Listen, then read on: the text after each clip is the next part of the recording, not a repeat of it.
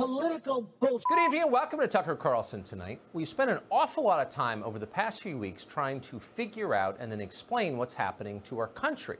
At times it's been depressing, but it seems important. At this point, it's pretty clear that nothing is what we're told it is. These are not protests. This is not about George Floyd. It's not about systemic racism, whatever that is. America is not a racist country. You are not a bad person for living here. So first off, he totally misrepresents what systemic racism is. He starts by saying he has no idea what it means, saying whatever that is. And he should have just left it at that, but of course, the Tuck never wastes an opportunity to misinform his base. So, systemic racism does not mean America is a racist country, and that all Americans are racist, and if you live here, you're a bad person. No, it's not representative of the being itself. It's more like an infection. America isn't bad, it's infected. And just as you aren't a bad person for living in America, as Tucker claims we believe, we aren't bad people for acknowledging and trying to cure this infection of systemic racism. So this is where a lot of people get lost in the whole Black Lives Matter conversation and the whole police reform or defund the police conversation. And those that oppose it, they share videos or articles of black cops inciting violence on innocent people and white people being the victims of police brutality. And they say, see, it's not a race thing. See, cops are amazing and racism isn't real. But that's because they don't understand what systemic racism means. Likely because of people like Tuck spoon-feeding them these lies about what it means every night. So, of course, all cops aren't racist. Of course, a case of police brutality against a black person doesn't mean the cop is personally racist. Some are, of course. I'm sure plenty are. But that goes for anybody walking around out there. Of course, there are some racist people. But that's not the issue, because that diverts attention away from the main issue. The reason police brutality and race are connected, it falls back on class and poverty. And class and poverty falls back on opportunity. So policies like broken window policing, stop and frisk, investigative traffic stops, they were created to try and cut down on crime in areas where crime is more rampant. So crime is more rampant in poverty-stricken neighborhoods. And so you can say slavery ended a long time ago all day long, but that doesn't mean racism ended. That doesn't mean segregation ended. And most importantly, that doesn't mean that the large gap in opportunity closed. So this led to these poverty-stricken neighborhoods being disproportionately populated by minorities. So these policing policies disproportionately affected minorities, and thus a cycle begins. So if you lived in one of these neighborhoods, you're more likely to be convicted of a crime, much more likely than a higher class individual that would commit the same crime. You're also more likely to be convicted for a crime you didn't commit, something that would likely never happen to a higher class individual. And you're also more likely to become a victim of police brutality just because of the sheer increased police presence and higher number of police interactions. But the thing is, this didn't stay contained in these lower class neighborhoods. It leaked out of the neighborhoods and it began affecting all minorities because it's easy for them to just make the connection between poverty and skin color. And then it became easy for them to just base suspicion off of skin color itself. And so it evolves from an issue of class and poverty and actual crime to race. It evolves into a racial issue.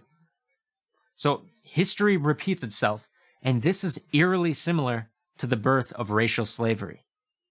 So slavery used to be a class and religion issue. If you were of a lower class, or you followed a certain religion, or you didn't follow a certain religion, you're more likely to be enslaved. It actually had very little to do with the color of your skin directly. But as the slave trade grew and it exploded, the demand for slaves became huge, and there were more and more Africans being sold as slaves because it was easier to obtain them in larger numbers, and they perceived Africa as almost an infinite supply of slaves. Eventually, it just became easier to forget class and religion and just pair slavery with African. So it was especially easy for Europeans to do this because they just looked at them differently. They looked different from them. They had different color skin. Their culture was different. So it became easier to just say black equals slave. And racial slavery was born and took over. Or not born, but it took over. It evolved from a class and religion issue to a racial issue. Now, obviously, I'm not directly comparing law enforcement to slavery, though the stripping of our rights would allow us to have that conversation, but that's not the comparison I'm making.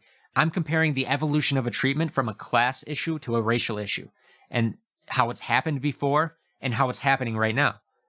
And that is what systemic racism is. So no, it's not just about George Floyd. George Floyd was a huge spark that erupted these flames, but it's about much more than that. And systemic racism stems deeper than police brutality. These are definitely not protesters. They're not even rioters. They're the armed militia of the Democratic Party. They're working to overthrow our system of government. They're trying to put themselves in power. So this is textbook fear-mongering. And it's pretty comical how quickly they flip from us being sensitive, needing safe spaces, and we're snowflakes, to now we're an armed militia. Like, now we're the spooky people with assault rifles. Which is strikingly similar phrasing to the Second Amendment, which they fully support for the very reason they're attacking us. I mean, the Second Amendment, the interpretation of the Second Amendment in the eyes of the right is so that we can defend ourselves from a potentially tyrannical government. And then he goes on later in this video to defend the Founding Fathers, without realizing that by making that comparison, if anything, you're only justifying our actions and almost implying that we're doing too little. Because the American Revolution happened in large part because the British enforced a tax on tea without us having representation in Parliament. So to the Founding Fathers, any slightest hint of the stripping of our rights could potentially lead to tyranny, and it should be treated as such. Something as small as a modest tax on tea. And it had very little to do with the actual financial aspect of it. The Boston Tea Party occurred because they actually lowered the tax on tea to make it cheaper than smuggling in tea from other countries, and that would incentivize the colonists to buy the tea from them, and then Britain could benefit from the tax. So even though they lowered the tax to make it cheaper, the colonists responded by saying, "How dare you try and trick us into buying your tea and paying your tax?" Without representation, that's a violation of our rights, and any violation of our rights should be treated as tyrannical behavior. And that, to the Founding Fathers, was overstepping. And it led to tens of thousands dead and a revolution. Now Tucker is trying to strike fear into his viewers by saying that's exactly what we're doing right now. And I don't bring it up to justify overthrowing the government. I bring it up to show you how the actions you're seeing today surrounding this issue are actually minuscule given how we're being treated. If a tax on tea led to that, then armed law enforcement brutally attacking and murdering innocent people without consequence should absolutely lead to public outcry and uprising. But to say the protests aren't protests and the riots aren't riots, but instead it's all a coordinated homegrown military effort to overthrow the government, that's just not what we're seeing today. We're calling for change away from the tyrannical behavior that the government is now allowing. We're not calling for a whole new government where we're in charge like the American Revolution did. And sure, there might be some extreme outliers, but there always are, and they don't represent the whole thing. What we're calling for is reform, or an overhaul of the tyrannical aspects of the government. There's a big difference. These people are idiots. For real. The angry children you watch set fire to Wendy's and topple statues and scream at you on television day after day are truly and utterly stupid. There's probably never been a dumber group gathered in one place in all of American history. They're mouth breathers. They know nothing. They couldn't tell you who George Washington was. They don't know when the Civil War was fought, probably not even to the century. They say they oppose racism, and then they rip down monuments to abolitionists. They don't see the contradiction in that because they have no idea who the abolitionists were. They think it's a band from the 80s. It's funny how this argument for how all these people are so stupid is based off of very specific anecdotal examples that he just makes up. Like, we can't tell you who George Washington is. We don't know when the Civil War was fought, not even to the century. Like, those are very specific examples, so where's he getting the information from? Nowhere, because it's not true, and he's making it up. I mean, is InfoWars walking around asking basic U.S. history questions that people are embarrassingly answering wrong? Like, can you tell me when the Civil War was fought? Oh, I don't know. It was at least 30, 40 years ago. It's like, no, that's not happening. Tucker is just making this up to further his story and his mission to strike fear into the Fox News audience. But all this is really showing is how ignorant he is on the topic of U.S. history. Or at least how ignorant he wants his viewers to be. Because sure, it's easy to look at what's going on and think it's just mindless vandalism, but whether or not you agree with it, there is thought behind it. And there is a sense of justification for these actions. See, I don't really agree with tearing down all the statues to the degree that they are. I enjoy history. I think they're symbols that represent a period in history. But you can also look at it another way, that while these are statues of great men celebrating the great things they've done, and I'm talking about George Washington and Thomas Jefferson and statues like that, not the Confederate statues, you can take those fuckers down. But some people see a statue of George Washington and Thomas Jefferson, and they see the elevating of them in the form of statues as actively suppressing and forgetting the thousands of people that they wronged. Because they were prominent slave owners, and their role in the expansion of the United States resulted in the deaths of thousands of Native Americans. Now, I see these statues a little differently, and I believe most people do. I see them more as a representation of a time in history and their role in it, and I think most people are smart enough to realize that too. But I won't deny that the primary purpose of the statue is to lift up their glories, and that doesn't come at the cost of suppressing those that they wronged. So, whether or not you agree with it, though, there is thought behind it. It isn't a result of them just tearing down statues because they don't know who they are. And it's, oh, statue. Like, it's just an incredibly ignorant narrative, even for Fox News. And so he brings up the call to tear down the statue of Abraham Lincoln, but totally leaves out the context. He says it's because those calling for it to be torn down literally have no clue who he is or what he's done. And I agree, on its face, to tear down an Abraham Lincoln statue seems incredibly contradicting and seems to make no sense. But it totally ignores important context and details about the statue, because they're not calling to tear it down because it's a statue of Lincoln. It's because of what the statue displays and represents. Because this particular statue is a statue of a black man bowing at the feet of Lincoln, on his knees, bowing to him. And so that gives off a sense of inferiority for the black man in the statue, and black people in general. Now, again, you can interpret it differently, and you can argue for why it shouldn't be torn down, and that's 100% a legitimate conversation that I think can be had. But Tucker's not willing to have that conversation. Instead, he just lies to his viewers, and he blames it on pure ignorance, and it's shameful. So the statue of Ulysses S. Grant, again, on its face, it makes little sense to tear it down. He was a general for the Union Army during the Civil War and played one of the biggest roles in defeating the Confederacy. But that just glorifies his glorified role in history. The reason they're tearing his statue down is because he was also responsible for some of the largest acts of genocide toward Native American people. Now again, is it right to tear it down for that reason? That's a conversation that can be had. But even if you think it's wrong, you're unwilling to have a true conversation about it if you're going to knowingly base the conversation in lies from the start. I don't believe Tucker is saying these things because he's dumb and too ignorant about U.S. history to realize these justifications. He's consciously lying to his viewers because it's safer and it's easier to digest the lies for him. But if anything, the fact that he feels the need to lie about it in the first place at all, instead of talking about it truthfully, it really only gives the other side more credit. Now, this next clip I'm only playing because it sounds like he thought the camera was off and he was talking about his viewers. Supposedly impressive, but they're not impressive at all. They're incredibly dumb. They fall for any lie, no matter how preposterous. The more preposterous, the more likely they are to fall for it.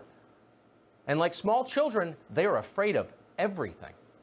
Okay, now listen to this clip that sounds like he's reading from a kid's book that was written to warn children at a young age about the perils of watching liberal media. I mean, you can literally, picture him turning the pages and see this oddly vulgar children's book illustrations as he's talking. This group lives in an affluent part of Minneapolis. After watching hours of CNN, they pledged to stop calling the police. Calling the police, they decided, was racist, so they didn't call police. Almost immediately, hundreds of mentally ill homeless drug addicts showed up and erected a tent camp in their park. Then prostitutes arrived. Then caravans of drug dealers showed up to service the addicts. People overdosed. Meanwhile, neighbors cowered in their own homes, unable to sleep. One resident, a man called Mitchell Erickson, found himself cornered by two thugs who put a gun into his stomach and demanded his car keys. So Erickson finally broke down. He called police. And then he deeply regretted it. Quote, "I put those boys in danger of death by calling the cops," Erickson told the paper, apparently not joking. Okay, now this situation is very questionable and much more complex. But one of the things that it shows is how the problem is systemic and not just related to the justice system. So, I mean, it's not like this neighborhood taking the stance not to call the police created these people. Any criminal activity that's happening was already happening in other areas of the city. And I'm not justifying it. I don't think anybody is arguing that it should be allowed. The point isn't that law enforcement isn't needed, because some form of law enforcement is needed, obviously. These people want law enforcement. Everybody wants some form of law enforcement. But not a system of law enforcement that takes innocent lives with no consequence, because that's not a price that we're willing to pay.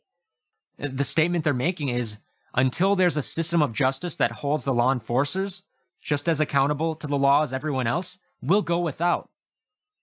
Because sure, there's some drug dealing going on. There might be some property damage or the risk of property damage going on, and that's not good. But the point is, it's better than the alternative, which is a police department that can act violent and even murder innocent people who have done nothing wrong without consequence. And when you put it that way, you put those two options up against each other, you have a group of people that engage in drug dealing and prostitution and maybe some property damage, and then you have a group of people that attack and kill innocent people. Obviously, you would go with the former. And nobody's saying the former is good, but it's obviously better than the other option. So he talks about this in a way that's supposed to show how ridiculous their behavior is for refusing to call the cops. But really all it does is show how much of a failure the existing law enforcement system is. The worse this neighborhood gets and they still don't call the police, it doesn't make the neighborhood look bad, it makes law enforcement look bad. Because that means they're worse than the activity in the neighborhood. And now you may not think the same way yourself, you may disagree, and that's fine. But if we're going to talk about it, let's have a conversation about it. A real conversation. Where we take an honest look at the motives and not just lie about it. But that's not what Tucker does. Because he doesn't want you to think independently. So don't fall too easily for this political bullshit. Political bullshit.